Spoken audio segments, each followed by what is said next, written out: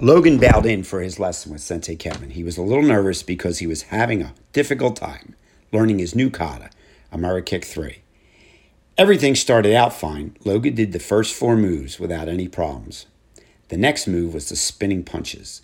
The spinning punches always confused Logan a little bit, and he ended up facing the wrong way again. Logan was upset. "I can't do this. It's too hard. I quit."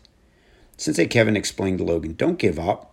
You can do this. It just takes a little extra practice.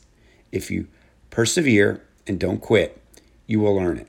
Everything doesn't come easy. It takes hard work, but I know you can do it."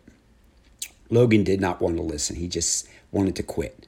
Logan sat down stubbornly while Sensei Kevin helped another student. Not far away, the evil Narcissi gathered her group of quitters. "Quitters, good news! I found another quitter to join our ranks. Let's get him before his sensei comes back and helps him achieve goals and all those other positive things. Let's go." In a flash, Narcissi and The Quitters appeared before Logan. "We are so glad you gave up. Come join us. Be a quitter. You don't need skills and exercise. Just hang with us." Logan wasn't sure what to do. This kata was hard. He did want to get his black belt. He just didn't think it would be so difficult. Yes, it would be easier to just quit. Suddenly, the Team Amerikick heroes appeared beside him. Perseverance, imagination, team, work, and their junior trainees. Don't quit! Anything worth having takes hard work and perseverance. We can help. You just have to stick with it until the difficult parts become easy for you. "What should I do?" asked Logan. "I can't learn this kata. It's too hard." "You can't yet," said imagination.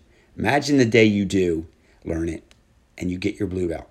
You will be so happy you did not quit." "Quit!" screamed Narcissi. "You don't need to work hard. Join us and quit." "Don't quit!" yelled Team Amerikick. Soon the quitters jumped up in fighting stances and attacked Team Amerikick. Logan sat there, confused. He didn't know what to do as the battle began. Imagination and perseverance faced 2 intimidating quitters. Imagination's first kick was blocked, but she kept going and threw another. Team and Work faced off against 2 of the quitters who attacked with high roundhouse kicks. Team and Work blocked them with strong outward blocks. Suddenly, Logan felt inspired by Team Amerikick's determination and got up and practiced his kata. The quitters ran around Team and Work and grabbed them from behind. Team and Work spun and reversed the grip, putting the quitters in an arm lock. Team took one struggling quitter down to the ground and pinned them with an elbow lock. Work pulled the other quitter into an arm bar. Work Jr. was frustrating his quitters by slipping and dodging their punches and club attacks. Work Jr. swept out both quitters' feet and cheered his victory.